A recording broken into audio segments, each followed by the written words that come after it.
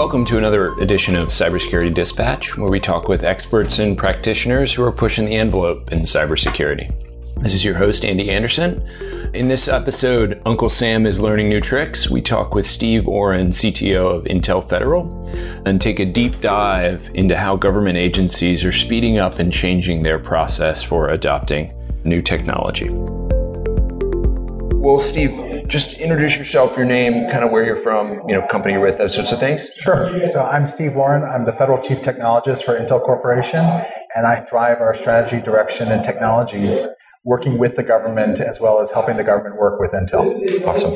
So, everybody seems to have ended up in the world of sort of security in a unique way. So kind of what was your path into this space? I started out as a research biologist, going all the way back, and was going to do something in that field, and then had an interesting idea back in 95 and did my first security startup before going to med school. And the rest is, as they say, history. Med school, I trust, never really happened. Never happened. So I did about 4 security startups throughout the 90s and early 2000s, and then one of them got acquired by Intel, which is how I ended up here back in 2005. But it's interesting, the two benefits of having not come from a classic CS or EE background is I don't assume that things work a certain way because I wasn't taught that that's the way it has to be. And in many cases, it also has helped being able to translate what we're doing in cybersecurity and security in general to audiences that don't have that background. So working on, with the healthcare organizations around HIPAA and understanding how the security technologies help, I can speak their language. Now with things like the genetics research and AI being applied to it, be that translation function, having some of that background has really helped be able to communicate to multiple domains. Yeah. And I bet that biology background, sort of the interplay of complicated systems and sort of... Absolutely. And we've seen examples of where they've, computer systems and security has been compared to biological systems. And now we're in the current world, neuromorphic computing is bringing neuroscience back to the fore. And so we're seeing modeling chips after brain activity. So it comes back to haunt you on a regular basis. We certainly steal the terminology, viruses and malware and all of these sorts of things, right? That's interesting. So, one of the things that, I've seen you kind of talk about is that you're thinking about kind of defining the problems that some of the organizations that you work with, and those tend to be, your focus is really government and particularly the federal government, and sort of bridging that gap between the problems that they have and kind of the new technology that's either out there or potentially kind of coming down the pike. How does that process work? Well, I think it's part of how I've approached the industry for a long time, which is that problem solving. But really what it starts with is listening. And so, spending time with the customer, spending time with the various agencies and the ecosystem that supports them to understand what they're trying to do, some of the challenges they're facing, some of the areas both today their problems they're facing, but also where they want to go. In the government space especially, they design things well in advance of actually building them. Yeah. And so getting a feel for what they're actually trying to achieve and talking to multiple customers. So what's happening in one agency may be slightly different than another, but you can find those common themes. Yeah.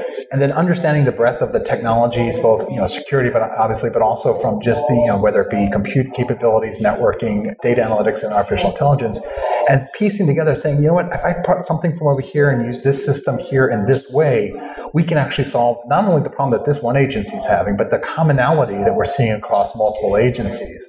And really, the nice thing about working with the government, a lot of times they are a vanguard for the broader industry. Yeah. So a challenge that the government sees today with a drone or with a compute system is something that the banks, healthcare, industrial are going to see or already seeing, but don't necessarily know that they have the problem yet. Yeah. And so we can use those requirements and broaden them to the broader commercial space. And that's been sort of the modus operandi for a long time. One of the big changes that we're also seeing is the government more willing to take commercial systems. Yeah. And so as opposed to being everything has to be special for the government, they're looking more at how do we take what's already working and scaling in commercial or even consumer use cases, take 80% of that and do the federalization for the last 20% to harden it or to make it work in that mission context. And so we're seeing this two-way street now that we haven't seen for a long time in adopting technologies that are more readily available and quicker time to deployment, but also helping to drive the commercial side to get better security, get better performance. Yeah, I mean, particularly in security, I mean, it seems like the flow of individuals and ideas is also between sort of government, academia, and private industry is more fluid, right? Compared to other sort of spheres, right? There's a lot of the funding might be sort of coming from different portions and the people working in them. And we're seeing a lot more of that, whether you call it government industry collaboration, government industry academic collaborations, funding going through universities to commercial entities. So we're seeing that both on the engagement on ideas, but also on the actual funding of projects. And I think a lot of it is because of the recognition that good ideas can come from anywhere. And it doesn't need to be a 20-year program to get us to something usable. Yeah, I mean, we've encountered, certainly, you sort of see the sort of wish list come out of an agency. Okay, we're looking for potential solutions here, and then who's going to realize that, and where that might come from academia, or academia morphs into private industry, those sorts of things. And we're seeing a lot more private industry, so sort of separated into two buckets. The big companies like Intel and Microsoft and Amazon and others have a focus on federal and engaging with the commercial capabilities, but also bringing in the smaller companies. And so there's a lot more vehicles or contracts available for small companies to get involved. There's organizations like DIUX and others that are specifically tasked with go find those innovative companies and help bring them into the DoD. And then there are really cool companies, a couple of them in the Valley, that provide training courses. How can your startup learn how to work with the government? And so we're seeing a lot more of that investment because we can't wait for some lab to come up with the next big thing. And from the government's perspective, they have needs today. And so they want to be able to do what Silicon Valley does, what New York is doing for the business, the high-speed transaction processing is needed as well. And so you're seeing a lot more openness to engage. And I think we're seeing it from both sides. Yeah. One of the areas I think that I know you've spoken about in the past is, and it's tied in with those issues, is sort of the movement to the cloud and sort of whether you're putting resources or data out there and how that kind of process looks. For someone who's not as sort of deeply kind of enmeshed in that space, walk through some of the sort of challenges as well as sort of opportunities there. So the cloud presented some very interesting challenges for the government. So most people think, well, of course, the security problem. And yes, that was a huge problem. How do we secure the cloud? How do you apply the security controls for data protection for system, the regulations around the STIGs and so forth? How do you apply that to a cloud environment where you don't control and you don't own it? And so some of the early stages was hosted private clouds, and that's still an important part of the puzzle. But I think part of what changed was things like FedRAMP and others to help make it easy for cloud providers to provide that. The biggest challenge, especially in the early days, wasn't a technology. It wasn't a security. It was the contractual capability. And typically you buy a thing. I want to buy a phone. I want to buy it. So you can't buy a cloud. So the whole idea of a subscription model or buying services was not something that, and then being able to deploy it through the process. So also when the government wants to buy something, it's not just, well, I purchased this. There's an accreditation process and there's authority to operate.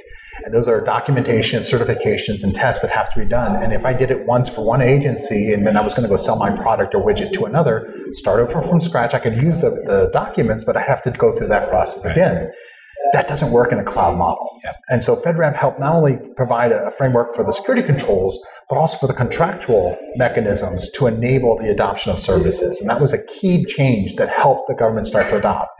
It also gave the cloud providers the means to figure out how they could take their cloud and make it a GovCloud or Azure for Government and these other kind of things. And that worked for the civilian. It worked really well, and we're seeing a lot of adoption by civilian agencies into the cloud and state and local, of course. But then you start looking at things like DoD, which have a higher level of security requirement and separation and segmentation requirements. And so that required a little bit different engineering on the cloud provider side. But I think the opportunity was big enough that we see the GovCloud, we see the Amazon C2S, and other implementations that where the cloud providers have done that extra mile and are going through it to get the classifications and clearances they need. And so it's been a two-way street on that. But there's still some fundamental challenges. You have this notion of I want to be able to protect my data independent of where it's living. I need to be able to apply my security controls into an environment that I no longer control. Even in the hosted, you still could go point to there's that data center, and that data center, I have my people sitting there and operating on it.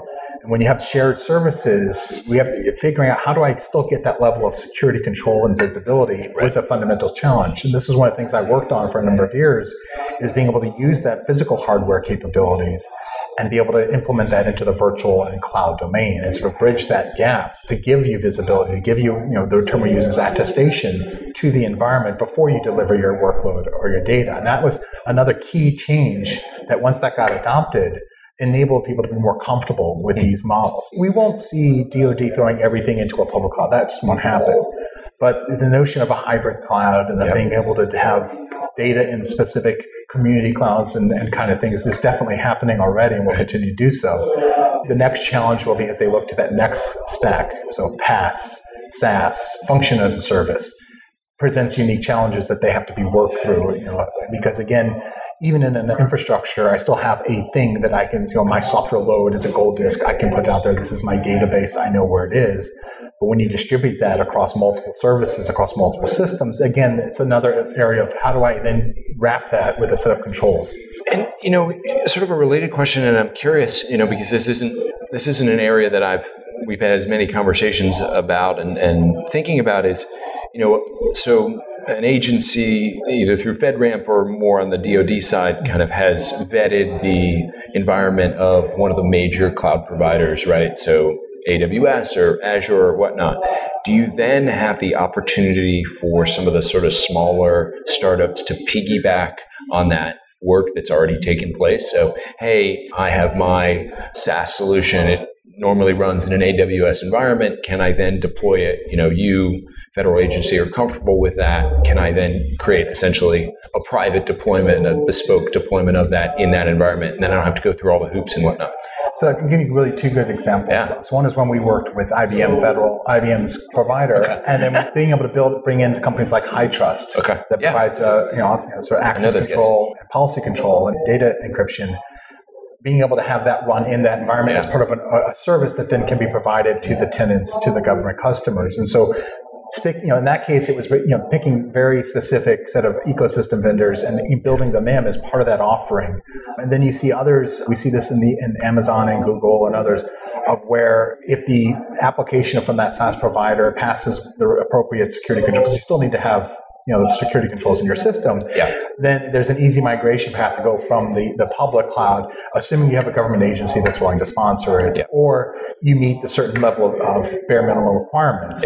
And so we're seeing, I don't think it's advertised as the Amazon Marketplace for GovCloud, but there's like an Amazon Marketplace for GovCloud, as well as for Google and others, where ecosystem providers that have done the security controls and have gone through that certification process can now run on that infrastructure and provide their services to government customers as well. And it comes from both directions. Either a ecosystem, an ISV wants to get into the gov or wants to have their product run for government, and so they go through the heavy lift, or you see an agency say, I need this product, and works with them to help get them there. Right.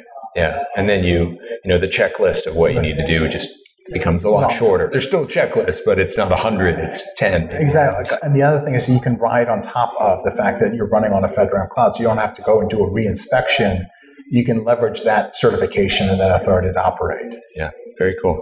So, talking through this, and you touched upon it a little bit, thinking about sort of bridging that, the digital security and the sort of physical security, kind of how are those two worlds kind of coming together and maybe trying to improve each other?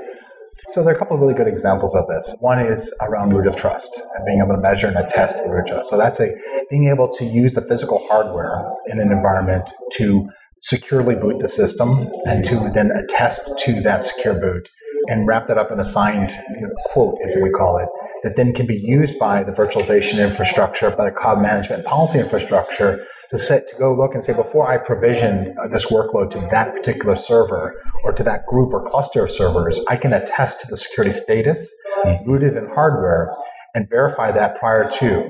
Or if I'm going to encrypt something to an environment, I can verify that the key is protected in a hardware TPM and only will be decryptable on that system that it tested security. And that's a really good example of how those, from just being able to bridge the gap between physical and virtual, Another great example, and this comes up a lot in the current regulations, is sovereignty and geolocation. Yep. So a data center physically sits within a country, within a data region, and if you have certain regulations, whether it be some of the European Union regulations, GDPR, right. or in the case of FISMA, that it has to be based in the U.S., yep. as well as other safe harbor kind of things, you need to know not only is that system secure, but is it in the location that it's supposed to be for me to be able to do that kind of work. And so being able to get location tags embedded into the system and attestable, being able to hook up to some of those other systems that are the physical, and then be able to communicate them across the digital as part of that attestation. So I know it's a secure server in Virginia in the Chantilly data center, and then be able to use that as a policy, just like you would when you were saying, I want to only provision to systems that can handle this kind of throughput and this capacity and have this memory. You can now have these attributes of, is the system reporting itself to be still secure? And is it in the correct either geolocation or is it in the correct cluster yep. for my policy, and use that as just part of the migration or provisioning policies. And we're seeing that as, again, another linkage of the digital and virtual world. Where this gets more interesting is when you get out of the big data center side of cloud and you start looking at the tactical cloud and deployed clouds. And so there you're looking at not only can I know that this cloud is secure, is in a rack sitting in some location in a closet, but also has anything changed on it? Has it been accessed? Being able to get that evidence from not just the actual, the software and the boot of that software, but from all the access points and all the touch points on that system. Is the firmware secure? Has it been upgraded? And again, it's all part of that attestation to the physical and virtual state right. of a given system. And tied in there also, encryption, thinking about kind of, where is it encrypted? Is it encrypted in transit? Is it encrypted in rest? Sort of what are those? And does it have the capabilities to support the at rest, in transit and now in use? Yep. And are the keys that are supporting that protected and verifiable? Oh, no, public key exchanges, private key exchanges is near and dear to your heart. Indeed. Awesome. Yeah, I think it's interesting, a lot of the things that you have touched upon, kind of that understanding, attestation of where the loads are, the servers are, the encryption piece, as well as control of the data. All of those factors are things we're talking about every day.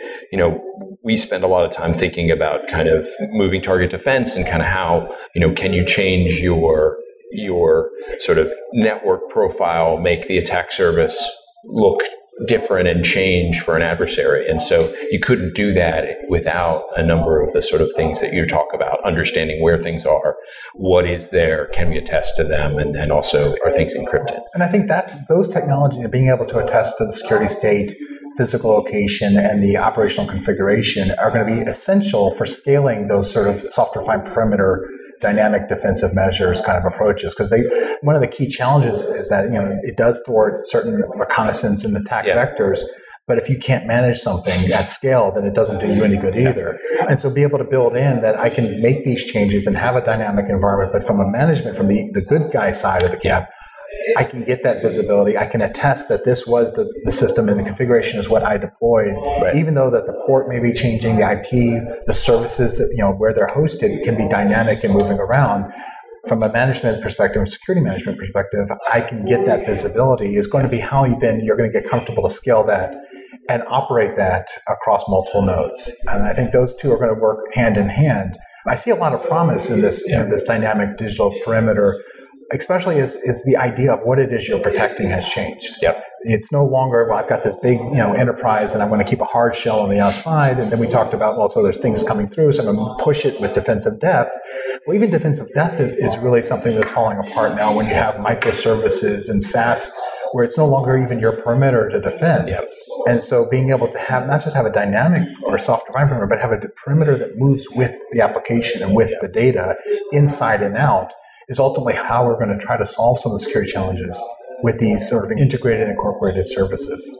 Yeah, and moves with the teams too. Exactly. Right? That we often are talking with people and thinking about segmentation, right? And it's usually, they've got three categories, like untrusted, trusted, and super trusted, right? But beyond that, actually implementing things becomes really, really challenging. And I think the shift that we should be looking at is moving away from the roles and again, it's a hard change, but from people and networks to data-driven. Yep. And so since at the end of the day, that's what the attacker is after, and that's what's important to the company is the access to and use of that data. The controls we put in place should be dependent on the data. And so the data should have those classifications. And then it's just a mapping of the role, the network, and the system to map to the data. And we call it sometimes data use controls. Yep. And I think if we take a data-centric approach, that will help us deal with this more dynamic environment because data will live wherever it is and data wants to be free. Right. And are you starting to see that happen in practice? Are you starting to see either organizations, and in this business, you never name names, right? Or projects where they're starting to really hone in on where is the data going and how are we protecting it? That sort of focus. So we are definitely seeing, obviously things like GDPR and the past ones like HIPAA and others have required people to really understand their data, understand what's important, what's PII, what's the IP that I want to protect. At the same time, when you look in the military and in the government, you have things like classification levels. And so it's always been there. Yep. And I think the current state of the development of the architectures is really driving that we need to get better at how we manage the data lifecycle. And I think one of the things that will also help exacerbate that will be analytics, where the data, it's a good thing I know my data, I know I can encrypt the data. What about the aggregate of that data or the inferencing I got from that data? Right. And so that really starts to stretch of, I need to have better controls and metadata around that I can then protect its access points. Yeah. And at the same time be able to get you access to the inference or to the aggregate without getting access to the data. Yeah. And I think those kind of things are really getting people thinking differently. So I think there's a lot of good work that's been done. And I think we're starting to see organizations get smart about how they do data use, protections, controls, and access. Mm-hmm. And the answer isn't just encrypt everything. That is part of it, but it's also about how you encrypt it, where you encrypt it, and how you decrypt it. Yep. And I think it's that full life cycle is really the thing that's going to help change. So we are seeing a lot of folks in government and in the industry look hard and fast at how they're working with data. And because of these things like cloud, we have shared infrastructures and information sharing and shared analytics are really driving them that we have to come up with a better model and are looking at solutions, whether they're coming from the enterprise side around ERM and kind of approaches, or looking at more at the IoT spaces and looking at things that can be embedded and travel around. We're seeing a lot of activity in that space. Yeah. I'm curious, we're having a lot of conversations. Everyone's sort of certainly talking about GDPR and trying to understand kind of how it's implemented. Curious, in your experience, some of the conversations have basically, people are thinking GDPR will in some ways become a worldwide standard, right? Because if you're going to have to comply with what's happening there, it's crazy to kind of maintain potentially other standards. So, is that the thinking you're hearing, certainly from your conversations with our government or whatnot? So there are folks that would love to see one standard to rule them all, because that means that we have one thing to deal with. I don't think that's reality. I think that what we'll end up seeing is multiple iterations, either existing standards that will adopt GDPR-like facets, or each major country coming up with their own flavor of it. Organizations, like they did when PCI and HIPAA and all the other things came out a number of years ago, are going to have to manage and deal with that across them. I think one thing to keep in mind is that compliance does not equal security. Right. So even if we had just one standard and we had a good standard, it means that we can document what we did and report it to an auditor. Yep. It still doesn't mean that you're secure against attack or that you've protected the data. It means that you adhere to a set of requirements that were to come up in a consensus. And I think that's a misnomer that GDPR is going to drive security. It's going to drive a lot of product sales for a lot of companies. But I think if we use that as an opportunity to go back and look at our data, because again, GDPR is really about the data. If we go back and use that as an opportunity to say, well, how would we, for independent of the GDPR, we're going to have to protect our data better. It gives us that opportunity to take another look. But as far as one standard, because it's the EU and there's a lot of companies that are multinational, I think a lot of organizations are going to have to adopt it. And I think what you'll find is that it's a subset of a broader set of regulations. And so there's going to be, at least for now, there's going to be multiple regulations. And then just when we get to figure that out, there'll be a new one that we'll all have to come compliant to in the future. Progress recedes like a horizon line. I've been peppering you with questions. You've got a soapbox. What do you want to talk about? What are you sort of thinking about, wish the sort of community was more kind of aware of these days? I think there are two things that are sort of keeping me sort of engaged on some new things. One is around how do we secure this artificial intelligence, machine learning environments, and understanding the complexity of that full life cycle. I think that's an exciting area that we've only just started to understand, the different aspects of protecting the training the inferencing, the analytics and cognitive side, and then the actuation or visualization, and understanding that those are different systems with different parties involved. Some of them we have more control over than others. Some of the system capabilities, what you have in a data center on your training side, what you have in a camera that's doing the inferencing are very different. Yeah. And so I think there's a lot of exciting work that needs to be done on how do we secure the AI, because the fact is these are starting to make real decisions. Yeah. And I don't think we have good visibility into what went into training it to recognize person, truck, tree, and how then the feed affected that outcome. That is one of the things that are near and dear to me, is how we start securing that. Another key area is looking at the overall, the way that systems are actually getting deployed. And we're seeing, very complex back-end data center, cloud services, all the way talking to the very edge and understanding how do we get the right security in the right place. I know it sounds like a little bit of hygiene, which it is. Yeah. But the idea that you have your laptops in data center and that's the only thing you have to care about, that should be a gone notion. You have to worry about the entire enterprise that includes the devices, the sensors, the components that are all connecting either directly or indirectly into your network or that you're relying upon for mission critical systems. And the complexity there and the challenge of what I can do on my laptop with the fully capable and what I can do in a phone, which is somewhat capable, and what I can do in a smart meter are very different things. And I need to do the right amount of security, good enough. Right. But that still protects me. And I think that's an area where we're seeing a lot of interest of what is the right approach. Do I make the smart meter the most secure thing on the planet? Do I put a gateway in place? Do I aggregate the security? And so how do we get the evidence and the controls deployed throughout that complex organization? And I think if you see the theme there, I like complex systems. Yeah, right.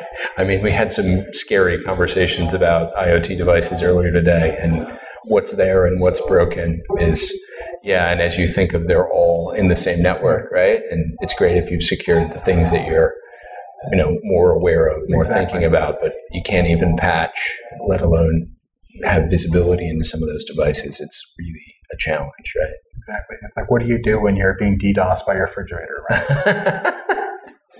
We've all seen the Silicon Valley, incredible. So, Steve, this has been great. Thank you so much for sitting down with us. This was really, covered so much ground and different things. We'd love to have you back anytime. Absolutely. Awesome. Thanks so much.